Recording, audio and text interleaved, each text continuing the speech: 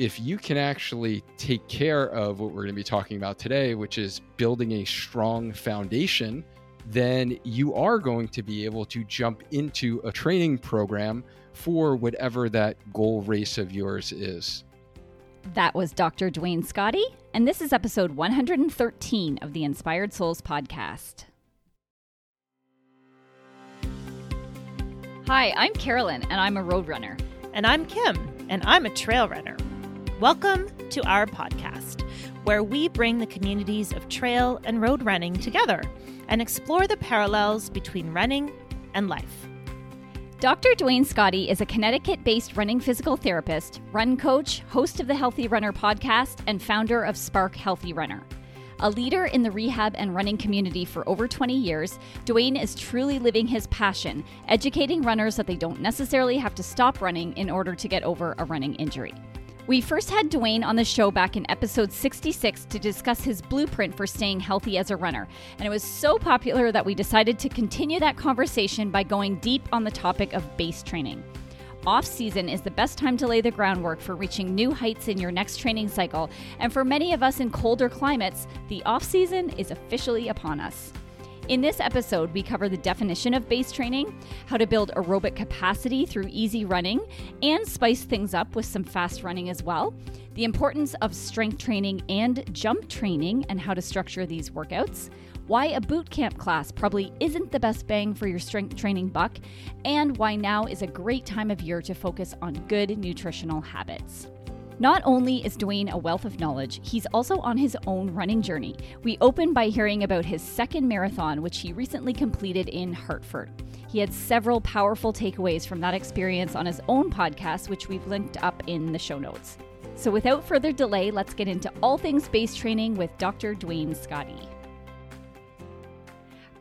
All right, Duane Scotti, welcome back to the show. It's so great to have you with us again. Oh, I'm happy to be back. Thank you so much for inviting me back. I've really been looking forward to this one. This is going to be fun. Likewise. Yeah. So for those of you who may have missed it, you were our very first guest of 2022 way back in episode 66, where we talked all about your Spark Blueprint, which helps runners prevent and heal from injuries without being told to stop running. So we had really amazing feedback about that episode. And so we wanted to have you back again to talk about base training. But before we get there, we wanted to catch up with you. What's been going on since we last spoke 10 or 11 months ago? Wow. Yeah. No, I think actually when we had spoke 10 or 11 months ago, I was in like base training phase, and that led to some really big things in, my personal running journey that I'm on. Mm-hmm. And I went on to run 2 fast half marathons for me. So those were pretty much right where I wanted to be. And then I ran my first marathon in 5 years. So that was a big step going back for finally seconds for the marathon after running for now 11 years as an adult onset runner. So it was only my second marathon out of the 70-something road races that I've done. So that was pretty exciting. So do you mind me asking why the 5-year break? Like, was the first one really traumatic or something? Like, how come it took 5 years to go back for seconds? Yeah, like most novice runners, I made all the rookie mistakes. And that marathon was pretty torturous, meaning, I didn't fuel correctly. I didn't hydrate correctly. My electrolytes were definitely off. I was in a pound of white powdery sweat all over me, salt just coming out of my skin. I cramped up at, mile 20. I literally walked through cramps and tried to run for the last 6 miles. Extremely painful. I remember the recovery being out of this world, something I've never experienced before. My whole body felt like it shut down. My GI system didn't work for a whole week. Every muscle killed. And I was like, okay, maybe I'm not meant to do marathons. I'm going to stick with the half marathon. No. Right. That's what I went through. And that was the big struggle. And honestly, since that time in the last 5 years, I became a run coach. I learned more. I started the Healthy Runner podcast. I interviewed experts like you guys on the show, and I learn from all the experts that come on the show. And, I've been in the lab working and really trying to hone in on the craft, right? And continue to, learn, lifelong learner, just like I want to be a lifelong runner. And, I've been improving, making steady strides in the right direction, have figured out how to run and stay healthy. Knock on wood, in the last 3 years, I've been able to do that and increase my level of fitness, increase my, weekly running volume, increase my race times now back to kind of those beginning when you were like, quote unquote, young and dumb, right? And you just like went out there and just killed it.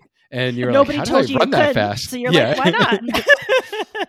And then, you get injured, and then you figure out finally how to overcome those injuries. And then it's about figuring out, how do I like run for longevity so I can get in my mental clearing runs and not have to stop running because I'm injured. So I got that figured out. So now I'm working on the performance aspect again. And so I can age gracefully into my mid 40s and, stay healthy and continue to kind of, do hard things, right?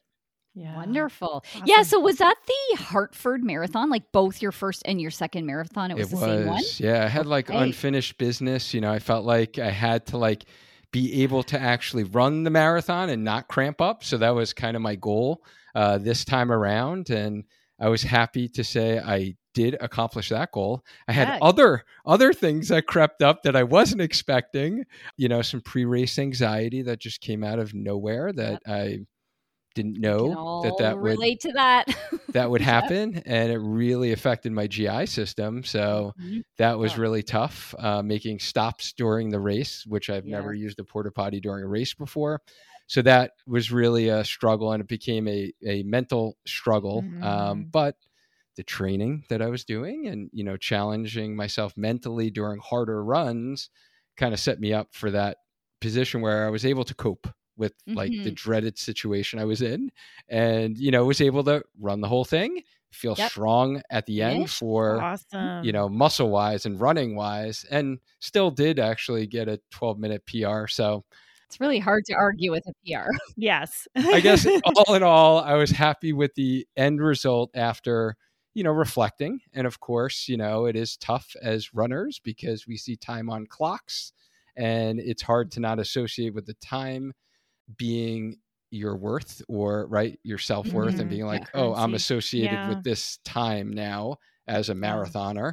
But looking at the big picture and why I run and all of the things that I did accomplish up into that one day and that one performance, definitely proud, and proud to be healthy and recover. The recovery was so much different this time around because the training was better beforehand. So the recovery was very good. I really appreciated how much you shared, especially in the lead up. Like you shared a lot of the training and how the training was going. And it did sound like you knocked the training out of the park. Like you hired a coach and your training was absolutely on point. So I get it. I get when you think that, okay, I'm at this level and I could probably run this time and everything's pointing towards this result is possible for me. And then when it doesn't turn out that way, it is pretty devastating for us runners. But I'm glad you've been able to keep it in context and keep the big picture in mind, and really appreciated an episode. Maybe I'll link it up in the show notes of your kind of takeaways from that marathon, if you don't mind. Of course. I thought it was really, really well done. Thank you. All right. So our main topic that we wanted to pick your brain on tonight is base training. And so let's just start with the global question of what is base training? How do you define it? Well, as Megan Trainor says, it's all about that base, right? All about that. I don't know if that's popular in Canada, but Oh yeah. Well, Carolyn's making it popular. Here's a funny thing. I'm actually conducting like a group base training program at the moment, and that's what I called it. It's all about that base. And so in my welcome email or my welcome, I'm kind of doing like little audio podcasts. I was like, if you're too old or too young to get that reference, I'm like, no trouble. Then look it up on Spotify because it's all about that base. Yes. I love it. I love it. Yeah. Well, base training it's a topic that, myself being an adult onset runner and like never did, cross country in high school or college or anything like that. I had no clue what base training was. And I remember getting together with a local group of runners. It was kind of like it was a meeting of the minds, if you will. There was a couple like cross country coaches. There were a couple like local runners, and they just wanted to like have this like powwow meeting in like the middle of winter. And one of them, was a client of mine. He's like, "Hey, do you want to come?" And I'm like, "Sure." And they're like, "Yeah, we're going to talk about base training." I'm like, "What is that? Like a military base? Like, I don't know what we're doing. Like, are we talking about running? Like, I don't know, like the military run?" I had no clue what it was, right. Honestly. And just getting into, run coaching a little bit more. And this is really, in retrospect, in hindsight, and thinking about all of the injured runners that I treated as a physical therapist for almost 20 years now, this is like the critical part that most people miss and is one of the number one reasons why people get injured is because they set a goal, have a New Year's resolution, let's say, right? We're going to be coming up on a new year soon again, right? We're going to have to do this every year, by the way, right? Yeah, exactly. We've started a great tradition. And, it might be, hey, I'm going to run my first half marathon this year. I'm going to run my first marathon. Or I want to lose some weight. I'm going to take up running. And most people download free plan off the internet, right? And they're like, okay, I got to run this many miles this day, this many miles this day. I'm going to run this week. And they really don't start with any actual foundation. And they just jump into a training plan because it gives them structure and they're doing an activity. And what winds up happening is many of those people, unfortunately, do get some of the common running related injuries that we see. So if you can actually take care of what we're going to be talking about today, which is building a strong foundation of your house, and your body is your house, like for running, then you are going to be able to jump into official training period or a training program for whatever that goal race of yours is. Yes. All right. So yeah, there's so many directions we can go here, but you're kind of answering one of the big questions in my head, which is why? Like, why are we talking about this today? Why do runners need to even consider doing base training? So you've mentioned injury prevention.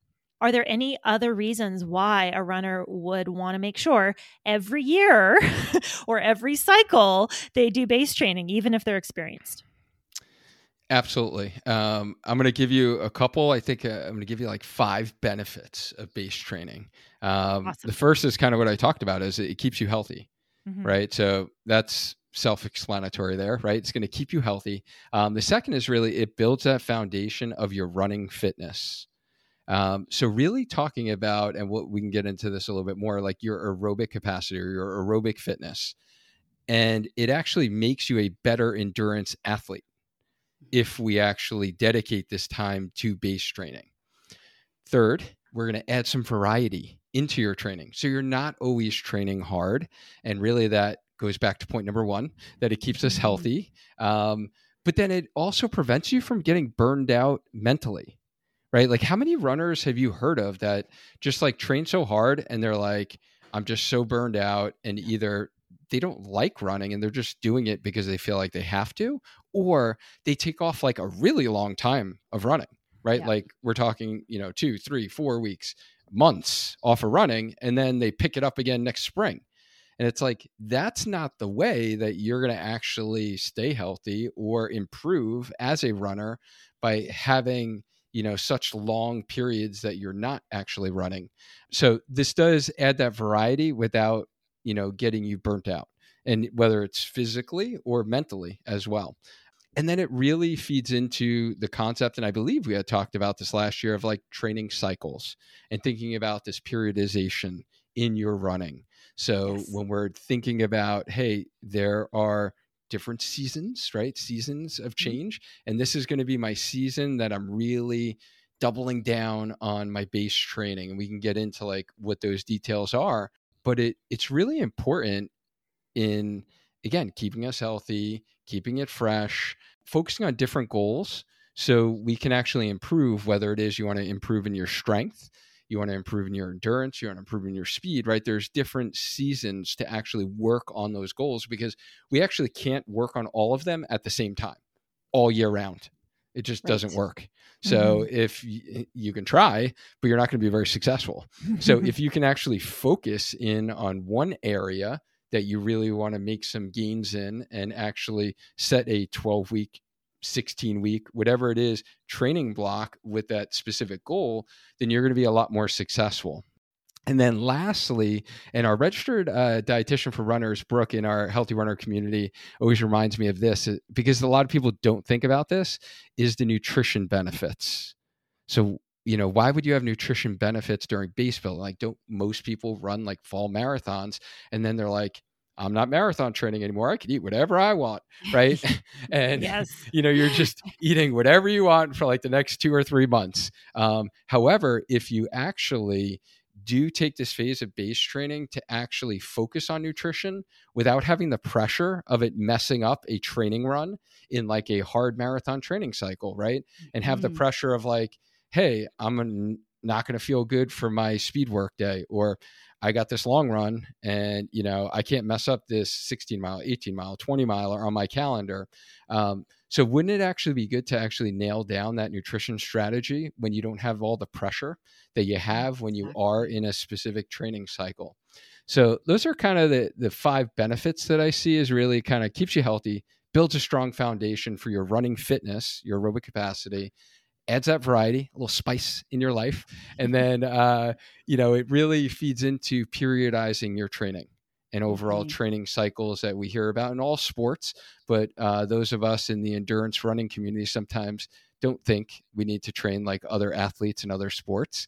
And then, allows that time to actually hone down on your nutrition without the pressure and really focus on the basics and experiment with different, products, different foods, because things change too as we age, right? And I'm sure you guys have seen that as well. Yeah. Well, it's interesting what you said because, if someone's training for a half marathon or a marathon, it's usually those 12, 16, 20 weeks beforehand that we think of the training as happening, right? But like you said, that's when the harder training happens. So when we're running faster and we're doing workouts and the long run's getting really long, and that's all very, very stressful. So it's not the time to really have a lot of those things take hold, right? Whereas in a base phase, when maybe the running is a little bit easier, I think that actually is the time where we can kind of embed some of these habits and build consistency and see what works and what doesn't work. And that way, when the training gets harder and more stressful later on, we've kind of already like laid those bricks down, Yeah. Yeah, you've put something in the bank that you have, you have resources to draw on when you're doing what we call quality workouts. So I like, you know what? Okay, little aside. I have a pet peeve with the word quality workout. It's all quality. It's just a different goal and a different purpose to the workout. So, yes, when we say quality workouts, we tend to mean like the drills, the speed work, the tempo, the harder track sessions, things like that. But okay, Dwayne, so let's just get right to it now. How in the world does someone go about building a proper base? Yeah, so I like to think about this as kind of containing 3 main ingredients. So the first is what you're going to hear a lot about in other, things that you read or other podcasts that you listen to on this topic is this aerobic fitness. And, this is essentially is focusing on actually running slow and running easy. And I always need to preface this, and I always tell my clients this, that yes, I want to actually challenge you to run slower so you can actually be more efficient as an endurance athlete, but I don't want you to run sloppy. People sometimes equate like slow and sloppy, and they're just like coming up and down with a lot of vertical displacement and, pounding down on their legs. So I really make sure that they work on actually running slow, but keeping their cadence up, which is a challenge for new runners. And if you've never really looked at that variable of cadence, so I kind of have them focus on different elements of their running as opposed to, let's say they're in that, marathon or half marathon training cycle, and they're focusing on a tempo run or interval and running fast, right? And maintaining pace and maintaining effort. Here, I actually want you to focus on running slow, keeping that effort really down. So whether it is you're tracking, with a heart rate strap, or you're going on effort and you're just keeping it slow and easy. And this really just helps us build, that aerobic base. And it is really that foundational mileage that allows us to actually build upon. Right. And we're training our cardiovascular system, our muscular system to be, more efficient. We're absorbing, we're delivering oxygen, we're removing waste products, carbon dioxide. And at the cellular level, we're like building up the number and the size of the mitochondria. Right. So there's like all these, physical benefits that we actually get from running slower, which is so counterproductive to most runners' goals, because I don't know a runner, doesn't matter their pace, that doesn't want to run faster, right? You could be literally a 15-minute, per mile pace runner, a 13, a 12, a 10, an 8, a 7, right? Like, I don't know any runner that doesn't want to actually run faster, right? But the key to running faster is actually allowing your body to be most efficient. And this is something that I've really focused on personally, honestly, in the last year or two, is running those easy runs even slower and even going on effort. And, for me, like for someone who, let's just give you perspective, my half marathon pace is about an 8-minute, mile pace. My easy run I did this morning, the first mile, I was really shooting for like an 11-minute pace. I was like trying my hardest to run at an 11-minute pace while keeping my cadence up, while staying super relaxed and just controlling my breathing, using my diaphragm, right? Like focusing on those other key variables that are going to make you more efficient as a runner. So a lot of people say like, I don't want to run slow. It's not fun. Like, it's more fun to run faster and you feel like you get a better workout. And until you've done like a lot of speed stuff in this last, marathon training cycle, where I was doing these hard long runs with added speed elements in, and like those suckers are hard, right? So once you do those and then you just come back and it's like, hey, this foundational running is going to allow me to, in the next training cycle, right, even be more efficient at those runs. And I'm going to be able to run at a faster pace with a little less effort than I did, this past couple of months. Yes. That's exactly what I notice when I do base training is, you feel like you're just slogging away and this is ever going to make a difference. But when you start paying attention to a rating of perceived exertion, and at that same perceived effort, all of a sudden you're running, 20 seconds faster per mile than you were before. And you realize that there are changes happening within your body. It's pretty cool when you see that happen. Yeah. And I really liked how you quantified it for us, because runners were kind of data driven and we're like, how slow? And like, how, like, so you talked about effort. So let's say we were going on a 0 to 10 scale for effort. When you're talking about these easy, slow conversational miles, what kind of number on a scale of 0 to 10 are you thinking equates to this easy effort? I always used to say 5 to 6, but as I've gotten more experience coaching runners, now I say a 4 because I do want them even going slower. And it is subjective and it does vary. And everyone's, 4 might be different, it might be the same as someone's 6. So it does get a little tricky. Usually we say conversational pace run. And so you can actually talk to someone next to you running.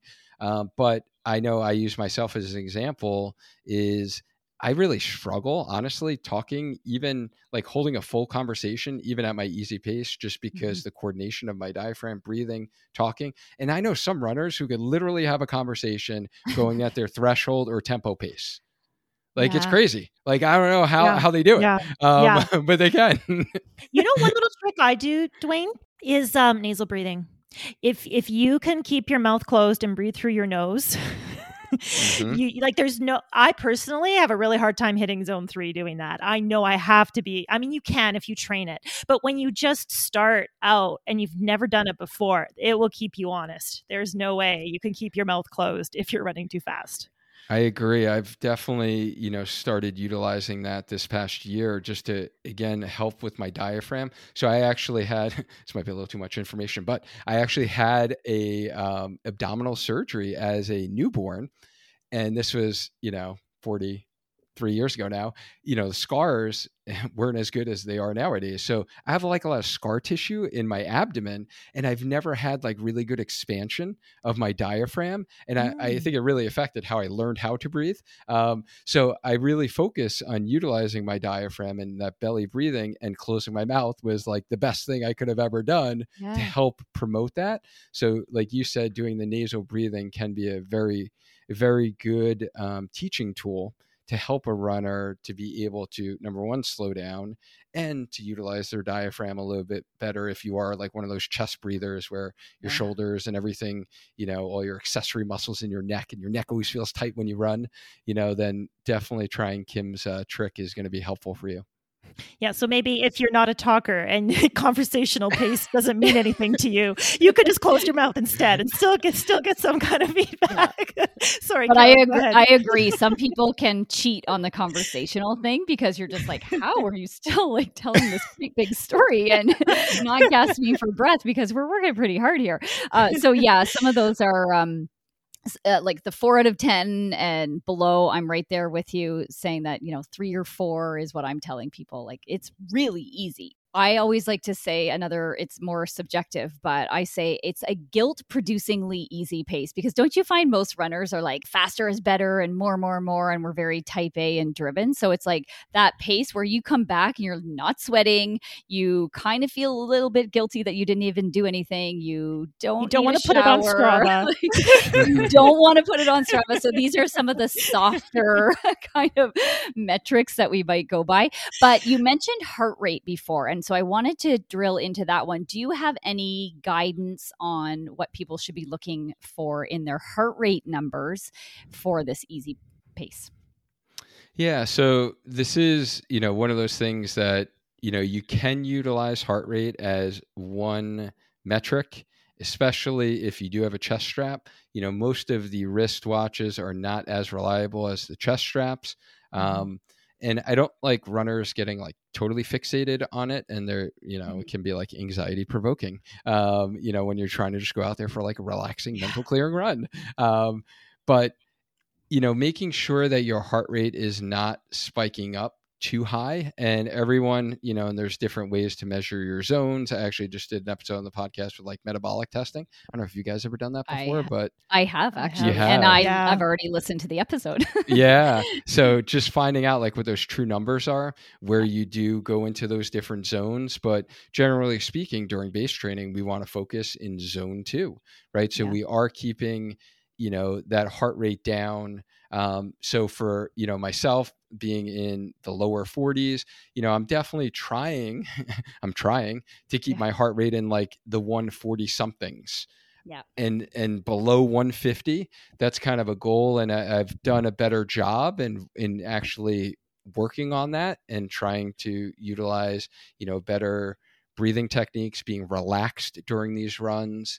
So just to kind of give you an idea of like where my number is, I don't know if Carolyn, if you don't mind sharing like what your number is. And obviously our levels of fitness are completely different. Just in case anyone didn't know who was listening, Carolyn is a lot faster than I am. Yeah, but what was interesting? She's female. She runs in a very cool place. Like all of that stuff affects, when the temperature dropped, all of a sudden my watch was telling me my VO2 max was through the roof. And I'm like, yeah, no, it's just that my heart rate is not dealing with heat anymore. Right. So, sorry to interrupt.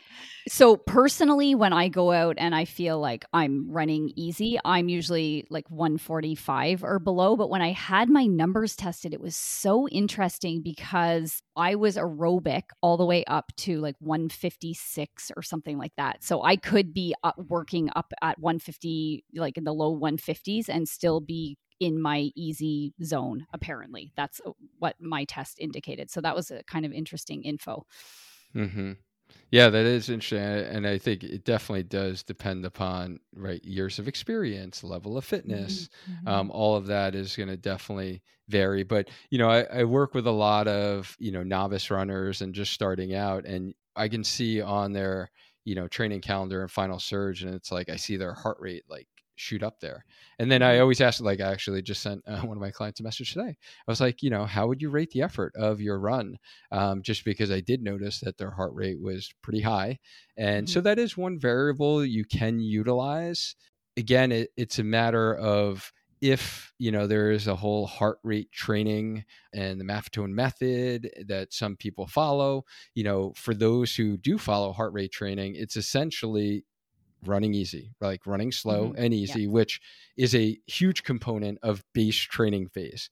And it's definitely an important component when you're actually in your training phase to keep those easy runs easy. But during this base training phase, you want to think about kind of going back to really this first ingredient is this aerobic fitness and building that. And then the other thing I want to add to that is for experienced runners who have done a bunch of, half marathon training cycles, marathon training cycles, this doesn't mean you're only doing easy running. So this is when you can add in some tempo runs and really keeping, that training at that lactate threshold, area, and making sure you're not jumping over that into anaerobic training.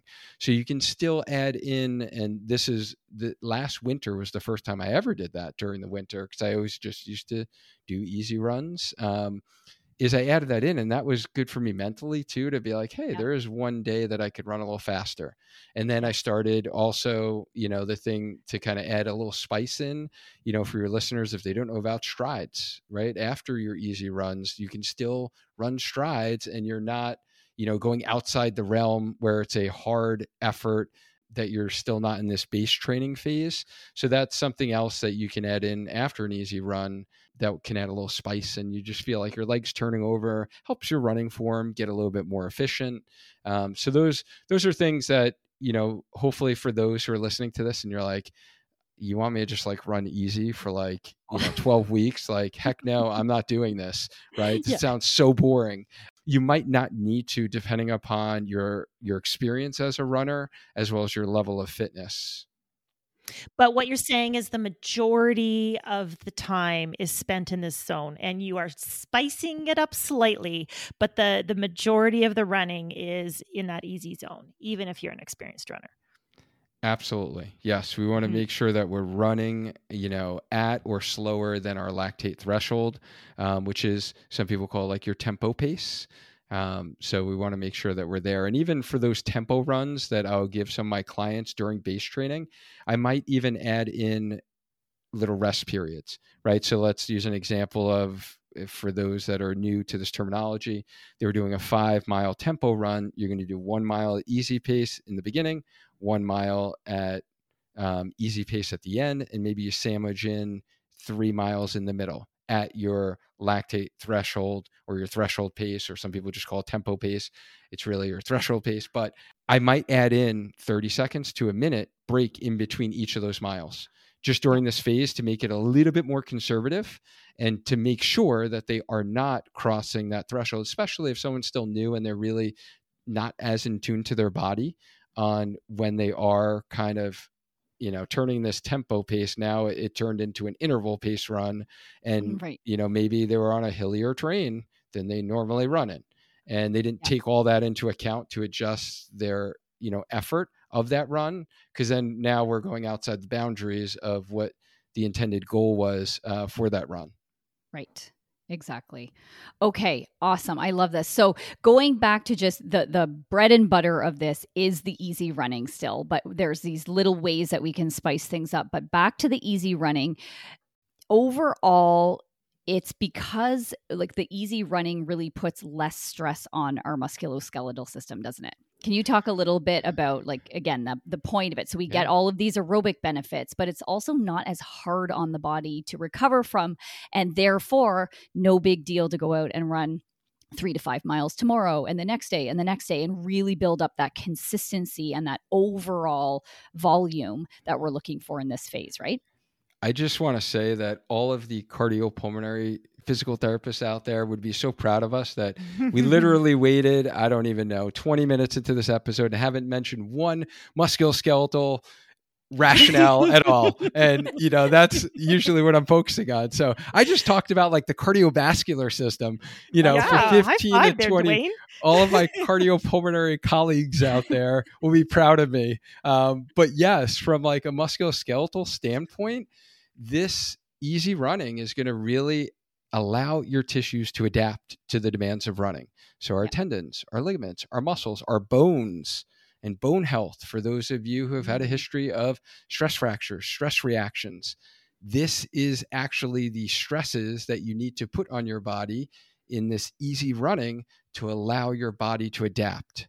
And our bodies are amazing. Like they adapt, but a lot of times we're just impatient and we want things too fast. We results oriented, right? Society that we're in now. And it's like, you want something, you want it like, yesterday. But this is actually allows your body and your tissues to actually adapt, and you can actually work on some strengthening. I'll use that kind of in air quotes here, your muscles with some running. But then we're going to get into that second ingredient of base training. Of course, we're going to go there. Already are. We're already there. All right. So the running can actually, help strengthen your muscles because you're using them and you're focusing on how they're being used. But the real second main ingredient, and is really the foundation, and we talked about this a lot in the Spark Blueprint last year, is that strength training. And this is the best time to double down on strength training throughout your whole calendar year. This is the time period that we actually want to, because we've now decreased the load of running on your body, right? We're not running fast. We're not doing these super long runs. So now we can actually allow our bodies to grow and focus on getting stronger. And how do we do that? We do that with strength training. So all the principles that we talked about in terms of adding load to the body. So external resistance, if you're new, just starting out, we can do body weight, right? Exercise, which are going to be enough resistance for your body. But if you've been doing that, doing single leg training, and focusing on improving your strength and stability on one leg, and then actually adding load, getting into the gym, or having external resistance in your home with kettlebell and weights, and now make these things harder so your muscles are challenged. And now your challenge isn't, hey, can I run that 12 miler before my half marathon? Or can I conquer that 20 miler before my marathon? It's now, will I actually dedicate 3 times a week to doing strength training for running, right? Mm-hmm. That's how you got to sell it to yourself. For those of you who, don't love strength training and don't love getting into the gym, you just have to think about it is for your running. And this is the time period that I do like to encourage most runners to actually strength train 3 times a week. Obviously, if you're new and you're just starting out, 2 times is plenty. But if you're ever going to do it at any point of the year, this is the time to do it, right? And then once you start training for that half marathon or marathon, then drop down to 2 days a week. Yes. And like you said, in the taper, like you might be dropping down to 0 times a week, or you might be going back to that body weight. But now is the time to really shift the balance. If you're thinking of like a weigh scale, right? The importance of the strength training goes up quite a bit more in this phase of the training and this time of the year. And I should mention, because again, I can like hear the questions coming from the audience of like, somebody may be listening to this in April. So what time of the year are we actually talking about? Like, when is this base training best taking place? Yeah. So the most common time period is going to be in off season. So you want to think about, what is the time of the year that I'm not going to be doing a race? So depending upon where you live, right? If you are in a colder weather environment like you guys are, and I am on the East Coast in northern US, in Connecticut, then it's wintertime. It's pretty much December. Like we do like turkey trots here for Thanksgiving. And then maybe you do like a 5K, like some Jingle, Bell 5K or something in the beginning of December. And then most runners go into this like base training phase. The rest of December, January, February, obviously those like who are running in April marathon, like if you're running Boston, pretty much training starts January. So you might have a base training phase a little bit earlier. So it's usually in the off season, but it can also be a time period. And I do highly encourage this for those runners who like to do a spring marathon or a spring half marathon, and then a fall marathon. So there's usually, depending upon how the timing works out, you can usually squeak in an 8-week training block of quote unquote base training. So where you've done like that goal half marathon or marathon in the spring, and now you're going to squeak in 4 to 8 weeks, I'm going to call it, base training phase before you do official fall marathon training that may start in end of June for some, July, or maybe beginning of August if they're running a late, November marathon. I love that you highlighted that, because that's often how I do my year, is an earlier season race. And then, summer gets busy with family and such, and then a later summer race. And the danger of not doing something like that is you have your recovery phase and you're not ready to be training hard and peaking. You don't want to peak too early for your next race. So what do? You don't want to do nothing. You don't want to be peaking. You're already in a great level of fitness. This can be a good way to add in, 4 to 8 weeks of base training. It can also be kind of just a maintenance phase too, to make sure that you don't get out of the habit and the consistency of proper training, and fill in maybe those little gaps where it's a little too far out to be truly peaking, but not far enough to be doing big blocks of other stuff. And it does allow that body to recover, right, from the hard training you just did, so you don't go into overtraining, right? And you don't want to have an injury creep up midway through your goal marathon, training cycle, because, you were actually like training hard for that 4-week period that you really didn't need to be training hard. Yeah. Mm-hmm. Yeah. Okay. Exactly. I'd like to just go back for a moment. You were mentioning, the reasons why you want to strength train, and the fact that strength training during base training is ideal time. I'm going to put on my physio hat here and my biomechanical hat and the injury prevention hat. And if there's one thing when I was working at the Running at Gait Center that I preached nonstop, it was that, strong runners are rarely injured runners. So if you can do the strength training early, it sets you up, I'm sure you would agree, Dwayne, with the potential for better form, the potential for more resilience with your running, so that when you do start doing those harder, faster workouts, you already have the mechanics and the machine in your body to achieve those movements in a durable, strong way. Do you want to add anything to that? I think you said it perfectly. I guess the thing that I would add in is, let's just take some common examples maybe that will be tangible for people to understand. I guess the one that I guess is probably easiest is, let's say you're training for a hilly race. You're going to need more muscle demands from your quads and your glutes for that hillier race than if you've never done a race with that much hills. So why not actually strengthen your quads and your glutes, so then your performance will be better, but it will also prevent too much tension. Let's go, if your glutes aren't really strong enough and you're doing a hilly race, then maybe you're putting a lot of tension and compression on your proximal hamstring tendon and getting the old dreaded like butt pain, the PHT we call it.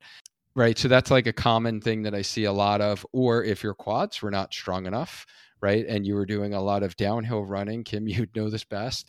It's a lot of demands on the quads. And if you don't have that control there, then maybe you're getting some IT band syndrome, or you're getting some patellofemoral syndrome, some patellar tendon pain, right? So the other structures start to take on that force and load that the muscles could have taken care of for you if you actually strengthen them. I love how you just said that. Mm-hmm. I know. Yeah, that's fantastic. You described that really well. And something we hear, and we might have even talked about this last time, but a lot of people think, I'm getting strong from the running. I'm doing all this running. I've even upped my mileage. Like, isn't that good enough for the strength training? But what you're saying is, no, we really need to hit the gym a few times and lift some heavier weights. So can you just talk about that? Like, why is the strength training that we're getting through the running not enough?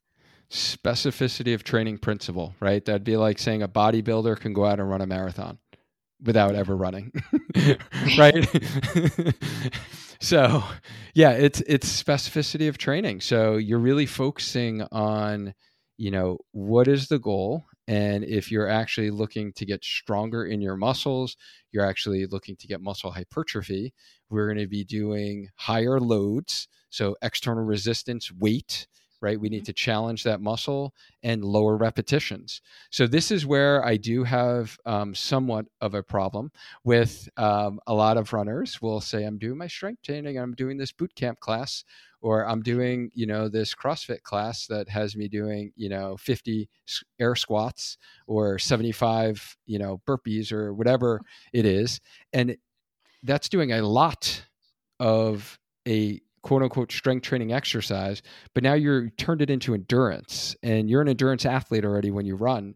So you actually don't need to focus on endurance when you're doing your strength training. You actually want to focus on, number one, activating the right muscles, because if you're doing 75 of them, most likely you're going to be compensating with other muscles that you probably don't want to be using anyway. So really focusing on the activation of your run specific muscles, and then we need to load it and progress it. And that's how we actually get stronger. And that's how our tissues adapt. Just like we talked about adapting with running, and running slower allows for more adaptations when we run faster. Strength training with heavier weight and resistance in a progressive fashion actually gets your muscles stronger. Can you speak a little bit to just muscle fiber recruitment?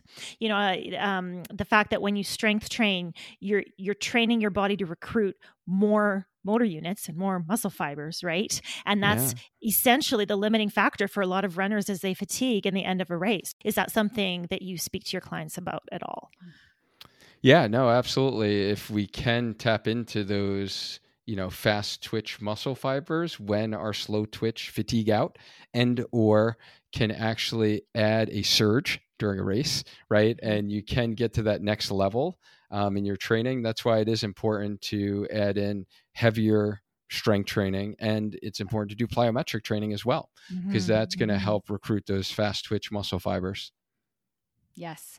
And I mean, I'll send people back to our other conversation, because I mean, we covered all of this in quite a bit of detail the last time, but that's the importance of strength training. Did you want to comment a little bit on plyometrics if people are not quite sure what that is, and how to introduce that safely into the plan? I agree with you. And is that proper during base training, right? Yeah, this is the time period. Yeah. Yes, definitely. So plyometrics or jump training, right? We know that running is a series of hops from one foot to the other. We want to train our muscles in a plyometric fashion. During base training, this is when you actually want to double down on your plyometrics and actually add them in a progressive fashion. So for example, I mentioned before that, I do recommend a 3-day split for a lot of my runners during base training phase. A typical split that I might give someone is a more what we call posterior chain day, or a glute specific day, where we're really focusing on the glutes, we're focusing on hamstring, and maybe we're adding in, some maybe side hip muscle activation, the glute med muscle. And that's kind of the focus on that, let's go Monday, Wednesday, Friday, right? That's the Monday workout would be like your deadlift as like your heavy lift exercise that you'd be really focusing on. And then the second day, when you're focusing on quads, now we're focusing more on the squat pattern and trying to add more load with the squat. And if you want to even focus more on the quads, then you do a front squat that will add more load. And you're really honing in on the quads, and then calf strengthening. And then the third day that I like to do is really honing in on any other muscles that you couldn't get in those 2 days, like the complementary muscles that we had talked about in that first episode, like the deep hip external rotators. But then that's when I'll do a plyo. So I do my jump training in the beginning of the workout before you're fatigued. And this is where you can really, in a progressive fashion, over 8-12 week period, you start out with like level 1 plyometrics, and then you progress into the next level. You make them harder. And then you finish that workout with the complementary exercises of hitting those other muscle groups in there. So that's how I like to kind of structure my workouts during this base training phase. Yeah, I like it. And I like how you talk about the complementary muscles. The body is like current. I always like to say electric current. It will choose the path of least resistance. If it can accomplish a task with one muscle, why in the world would it use two? Or if it can accomplish the task with this part of the muscle, why would it use this other part? And I think that is another reason why just simply running doesn't necessarily make us well-rounded runners, right? We need to make sure we're filling in those gaps a little bit with the strength training so that Yeah, we're not just always using the exact same muscles all the time at the neglect of others. So I love how you said that. Earlier, you mentioned strides. So I wanted to go back and fill in that gap because I don't think we really explained what strides are and their importance in the plan at this point, because strides aren't like your tempo running or your threshold running or below, right? Strides, you're actually running very fast, but the magic of strides is that they're done for so short, right? They're not going to fatigue you in that way, but they're really good for helping with cadence and helping with form, aren't they? So can you talk a little bit more about strides and where they might fit in? Yeah, strides are a great way to introduce. This is the first step that I introduce faster running to my clients, because like you said, they don't tax the cardiovascular system, your respiratory system, as faster running does. They're more of a neuromuscular control or a running form drill. Some people call them drills, where you're actually running faster. But how this looks, if you're envisioning a track, let's say, and you're envisioning the straightaway of a track, right? So we have that, 100 meter approximately straightaway of a track. Or if you're running on your street, sometimes around here at least, you can count like 3, light poles maybe, or you want to do like 4 houses, depending on how close your houses are in your neighborhood. I guess it would matter. Not when the houses are like a mile apart. Right. So depending on the neighborhood you live in, you want to envision that straightaway, let's say, of the track. And what you're going to do is you're going to gradually increase your running speed. So it's not a sprint. It's not like the shuttle run that I used to do in like high school, where you like pick up the eraser and you're like, run as fast as possible, this baseline, or, and then run back. This is you're gradually ramping up, and then you get to this faster running and you're holding it there for, some people vary, 2 to 5 seconds. Some people like hold it for 10 seconds, and then you gradually bring it down. So it's not like an all out start stop. And the key to this is actually staying relaxed. And you're actually practicing on how to run fast with a relaxed body. You're not tense. Your, shoulders aren't up to your ears. You're not making fists with your hands. You're actually focusing on staying relaxed, good arm swing, and being in control. But your leg turnover is now faster rate, which again, trains your body, trains your system, and gets it used to actually running faster without having the consequence of too much load to the musculoskeletal system or too taxing for your cardiovascular system, where this is like a hard run. So it's not hard. They're fun. Like most clients love doing them because they're fun, to just get that leg turnover. So that's how we add in strides, and they're a great time to actually do this during base training phase as well.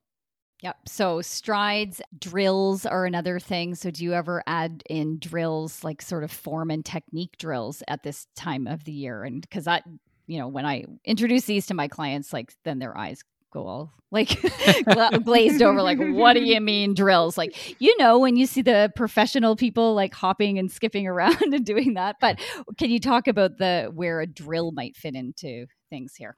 Yeah, this is going to be the time period where you do have a little bit more time in your exercise schedule, right? Because you're not running as many miles per week. You're not running as long. So it is a matter of dedicating this time to actually improving, your muscle reactivity is essentially what we're doing with drills, right? And again, training your nervous system to be reactive to the floor. Your foot hits the ground, boom, it pops right back up. And we're actually adding also some stimulus to your tendons, so they can actually tolerate some of that bouncing, right, of your foot coming off of the floor.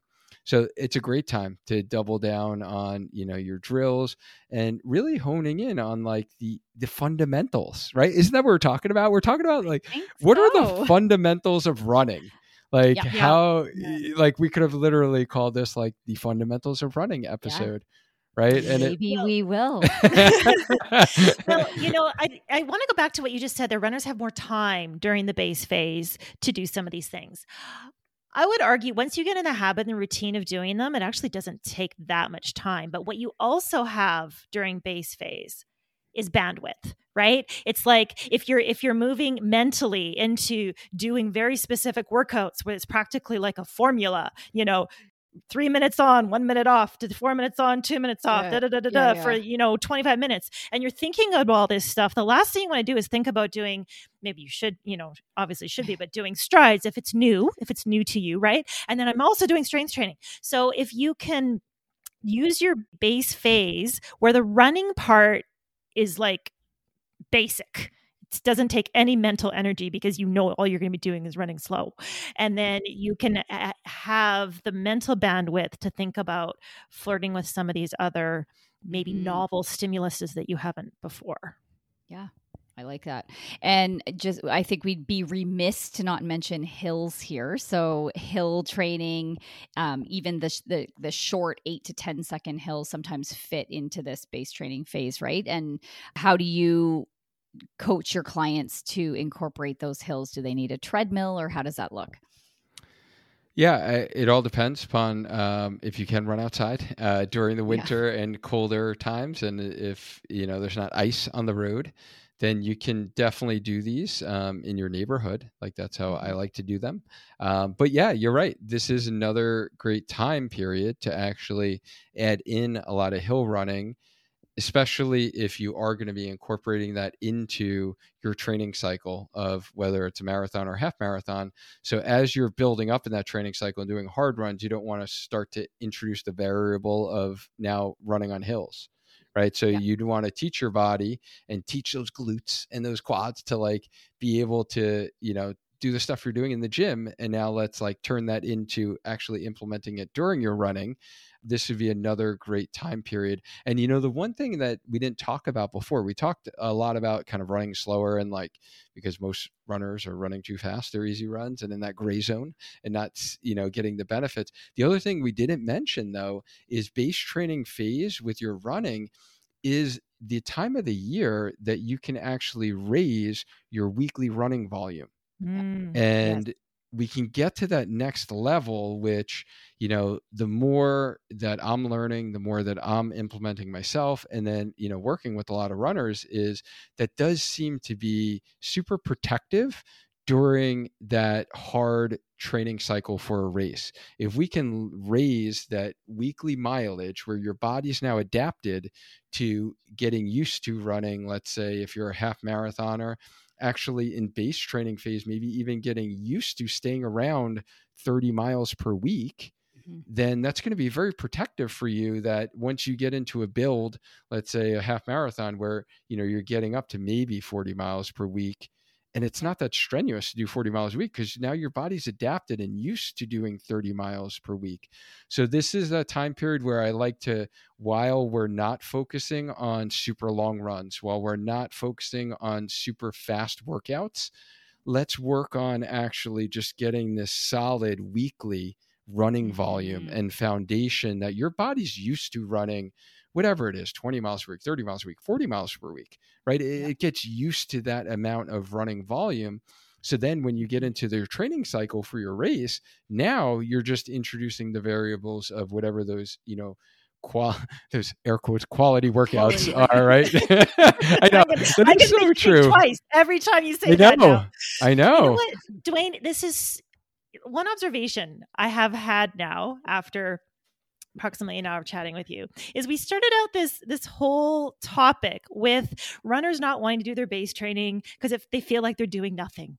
And then we talked about running, strength training, strides, hills, nutrition, drills. There's a lot to do during this phase. So it's actually significantly something. Yes. With all the things that we've talked about to do during base training, what are some of the things that maybe runners shouldn't do? What are some of the things that they get wrong during base training? Yeah, no, great point. One of the things they get wrong is how I mentioned building up to weekly miles.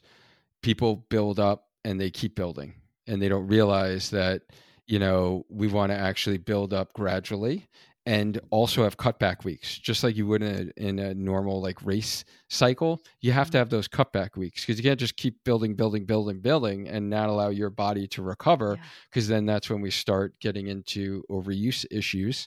So if you are focusing on building, let's say, practical scenario, you're building your long runs back up for, let's say, again, you're a half marathoner and you like want to get used to having your body like running double digit runs during base training. So then when you do your half marathon like cycle, it's not like a 12 miler is actually hard anymore because your body's like almost used to that. So, you might program like 1 week is a 10, another week is a 10, and then you might do an 11. And then the week after that, you go down to 8. And then you might do a 10, 11, 12, or, a 10, a 12. So you're thinking about every 3 to 4 weeks that you are actually bringing that long run back down and your weekly mileage back down a little bit. So, I would say that's one common mistake that runners make during base training is they just keep building without taking the necessary step back. Yeah. And then the other misconception that I see a lot is runners who just seek out a coach during their race training cycle, and they don't invest in getting guidance, support, and accountability for all the foundational, fundamental things that we talked about today, especially if you're not the master of how to strength train in order to run, or the master of how to do drills, or you are your own worst enemy and you're gonna like just put that off, and you need some accountability, right? And you need someone like seeing if you actually did it, and the support of actually getting guidance on how we actually program this. Because I think a lot of people do write it off as, oh, I'm off season, I'm just going to run whenever I want. And I'm in base training phase, and people who can't see my face right now listening to this audio, I just had like a couple eye rolls. Right. So they take it for granted that, oh, this is easy running and junk miles. And like, yeah, I'll do it if I do it. And whatever, like when the real training starts, then I'm going to invest in a coach and like really do it right. If you do this part right, then you will have such a better outcome when you actually train for your goal race. Yes. Yeah. Not only will you have a better outcome, but trust me, it's a lot easier on your coach. How many conversations have I had? I'll be very frank here from the coaching perspective with other coaches going, I really don't know what to do with this person because they have these goals, but they don't have the foundation. And how are we going to get around this? And it's real struggle, right? And you feel like you're doing your athlete a disservice, but you're also not staying true to what you know needs to be done as a coach if you don't stand up for that. And so, everybody do your coaches a favor. Call them in early. No, I 100% agree. And I've often hear the word just put, I'm just in base training. So like, I don't need to get too serious about it. Because it's just base training. It's like, that's a red flag for me because it's not just base training. This is the foundation. Think about if you're building a skyscraper, like do you just want like whatever for your base? Like, no, this is the most important part. A little gravel, good enough. Good enough. Yeah. So, okay, definitely it is a time to hire a coach. I could not agree with you more because like we said, we've just been talking about this for an hour and 5 minutes. There's a lot to consider in base training. And this has been a wonderful, comprehensive, meandering conversation. We went all over the place. Hopefully everyone followed us. But Dwayne, before we let you go, just bringing it back to you, anything personally or professionally you are excited about in 2023 that you want to share with us? Yeah, we're just excited. I'm excited to actually go into this like base training phase in winter and just helping more runners during this time period. We actually had a lot of runners jump in our program last year during this time period, which really worked out well for their spring running and then even segueing into fall running. So we just actually have a registered dietitian, Brooke, who's been in our community for a while. Now she's actually doing personalized nutrition plans in addition to kind of our run coaching and our strength training, for runners program. So that's kind of exciting. And we're just looking forward to helping more runners out, like learn how to do this right. So we can actually, do it for longevity. Like let's get stronger. Let's get faster eventually because we've done it right and be able to run, like I say, until I'm in the box, right? Let's do it for longevity. Exactly. Okay, well, if you've piqued anybody's interest, remind us where we can find you online, or if anybody wants to join your program or work with Brooke or one of your other coaches, how do we do that?